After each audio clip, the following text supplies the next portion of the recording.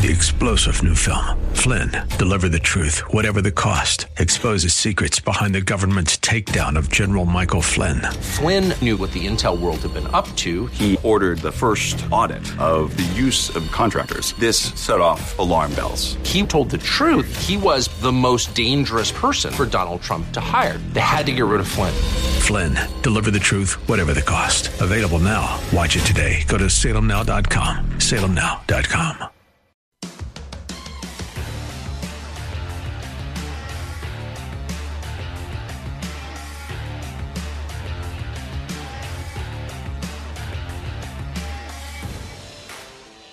Welcome back to the Bruce Hooley Show on 98.9 FM, The Answer. Hey, if you were one of those suburban white moms marching behind the banner of Black Lives Matter in 2020, or maybe you were one of those independent voters that bought into the chaos, put your money where your mouth is. 6%, that's about the number of black women that comprise the Ohio total population. Yet almost 50% of abortions are performed on black women.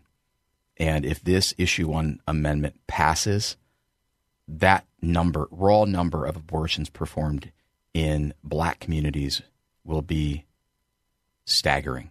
So if Black Lives Matter, put your money where your mouth is today on November 7th and vote no on issue 1. Hey, I want to welcome back in a friend of the show, Bob Frantz. Welcome to the Bruce Hooley Show. How are you this afternoon, sir? Always a pleasure, Jack. How are you doing? I'm optimistic, but it might be because we live in an echo chamber on social media, and I just don't really know what to expect tonight. How are you feeling about issue 1 right now? Well, that's an interesting way to say what you just did, because I'm pessimistic because of what I see on social media. I'm a little concerned. I explained this to you earlier that the rage that the left felt after the Dobbs decision and after Roe was essentially repealed was palpable, and it has been so ever since. They're going crazy all over the place saying, fine, if you return it to the states, then we're going to go to every state and every legislature and with every opportunity that we can, and we're going to impose even more radical abortion laws. And they are fired up and they're funded. And that's the biggest key. And you talk about the funding a lot because you're very, very knowledgeable about it. You research it, you report on it for the Ohio Press Network. They're very well funded and they are very, very highly motivated. So them coming out to push forward extreme agendas like this one, the most radical pro-abortion amendment or bill, if you will, if you do it through the legislature in the country, they're fanatical about it, and so I think while we are fanatical about saving lives and fanatical about proving that we are human beings that value life, all life, including preborn life, that the 8 inches of birth canal shouldn't be the determining factor as to whether or not a child should be allowed to survive or whether it can be torn apart limb from limb. We have a very righteous indignation about it, and we are very righteously, passionately in support of it. But I don't know if I just don't know, Jack. I'm reading online, and they are just out in droves. And as I say, they're very well funded in getting their yes. Defend women's right to choose, defend women's bodily autonomy, get your hands off of our bodies, get your hands out of our uterus. All of these things, Jack. I'm just, I'm praying is what I'm doing today, is I guess the best way that I'll say it. I'm praying that we have the numbers.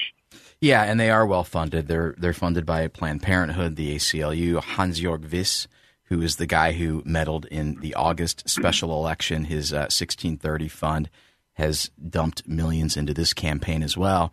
And that in itself should cause Ohioans to step back and go, well, wait a minute.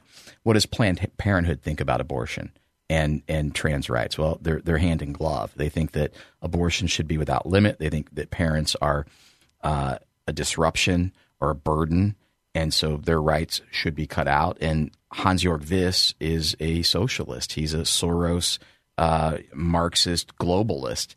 And that is who is funding this. But I'm going to, let me ask you this then, Bob. What happens Wednesday morning? What happens tomorrow? How do you see this shaking out? And then you wake up tomorrow, everybody's exhausted, but then you got to go back at it. What happens Wednesday morning? Well, I would hope that kind of like in a campaign election where somebody is, in a very, what is expected to be a tight election, you probably write two speeches, one in your left suit pocket and one of your right inside suit pocket. One is a concession speech, one is a victory speech.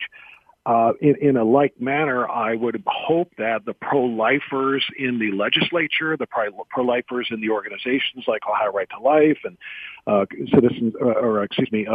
Center for Christian Virtue and other organizations are preparing a new constitutional amendment. Another one to undo this one, that we have to spend some time, obviously, on the ground doing grassroots work to get the signatures and to try to immediately turn this thing around and learn from whatever mistakes are made if indeed we do lose this fight and this thing passes tonight. Tomorrow morning, people should be ready to either automatically introduce the next proposal for a constitutional amendment or hopefully reach into the other suit pocket and say, thank you, Ohio, for respecting life. I know one of the things I'll talk about, it's going to perturb and peeve a lot of people, is that part of this will be at Jason Stevens' feet because he didn't get out of the gate and get the 60% amendment in action before giving opponents time to, fund up and message up and create, some straw man arguments about, well, you just canceled special elections and now you have this one.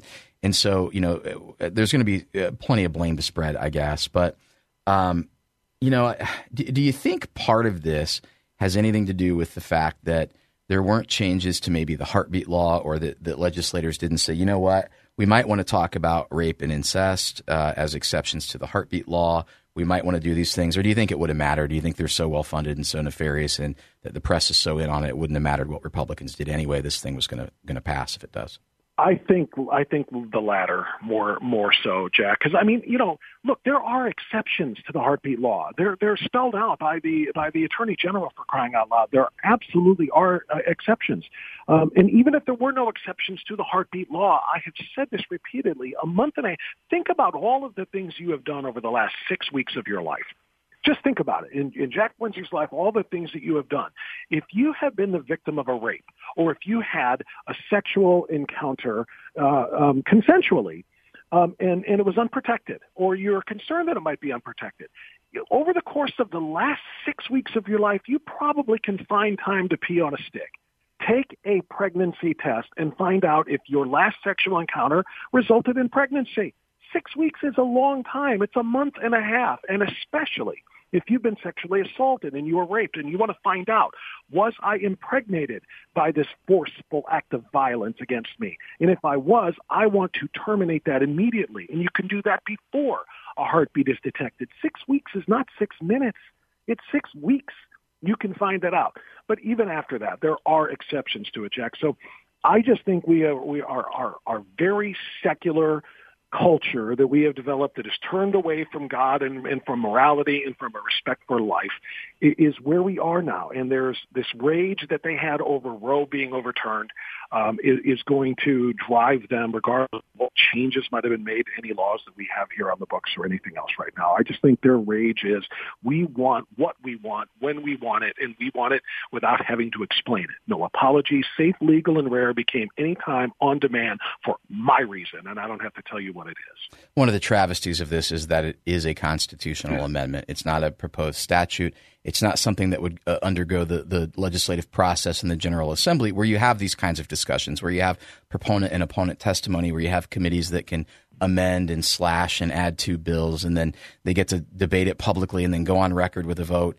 And that is the risk of a constitutional amendment with such a low threshold, is that if you have something that's well-funded and you have a press that's on board with it, you can dupe people. I genuinely don't believe that even a majority, I don't think 50% of people want this. I just think they don't know what's in it. Bob, about 30 seconds left. Anything you want our listeners to know before we wrap? Well, I just posted a video, and I posted it on my Facebook page, and I posted it on your Facebook page, Jack. You'll have to look at it. And I put it on my Twitter feed, and It's a 58-second video with an animated depiction of a second trimester abortion of a baby about 20 to 22 weeks. That's second trimester. It was narrated by an abortion doctor named Dr. Anthony Levatino. It depicts the reality of what a second, and this is, doesn't even get into the third, the second semester, a trimester abortion, Jack. If you can watch that before you go to the polls today, if you approve of it, vote yes. If you are if it is grotesque to you and you disapprove of it, then vote no. It's very simple. Watch it before you go to the polls. That's all I'll say for now. Thanks, Bob. And make sure you watch your Facebook feed tonight. We'll have a live election coverage podcast. Stay tuned to the Bruce Hooley Show, 98.9 FM, The Answer.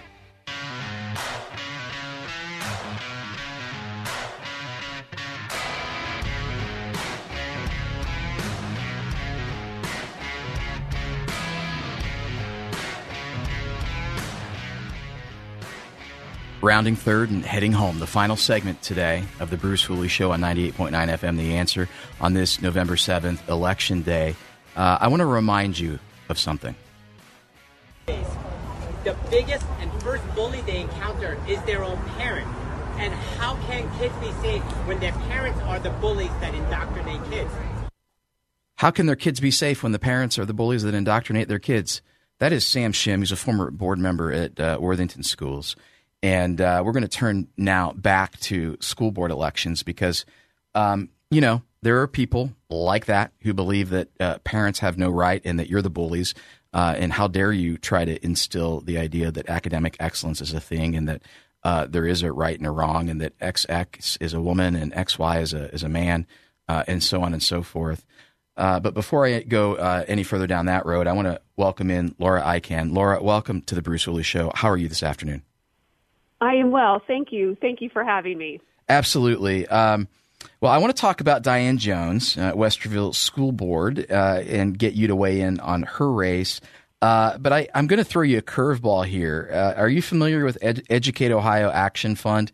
And can you tell our listeners anything about Educate Ohio? Oh, wow. You are throwing me for a loop. I am not very familiar with that. Would you please educate me? Yes. Well, thank you for the segue. Educate Ohio is a 501c4 created in April that received $150,000 from Educators for Ohio, which is a super PAC. Now, Educate Ohio, according to the Ohio Secretary of State website, is directed by the director of, guess what, Ohio Education Association, which is the biggest teacher union in Ohio, and legal counsel for Ohio Education Association and a political advocacy consultant for Ohio Education Association are on the board at Educate Ohio, and they are running about 100 ads on Facebook leading into Election Day, and certainly they're going against people who believe, candidates who believe that parents ought to be involved, that academic excellence ought to be a thing. Are you running up against anything like that in the races you're involved with and maybe in Diana Jones' race?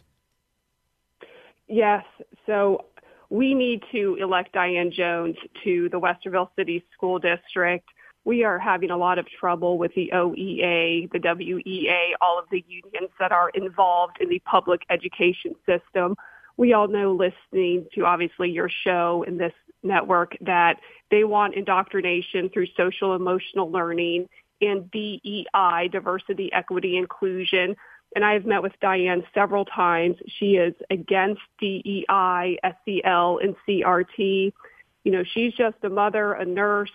She's a person like us who wants to have academic excellence in the Westerville City School District. So we really need to push for her to get elected. Yeah, you know, I talked, and I say, yeah, I'm not dismissing that. I agree.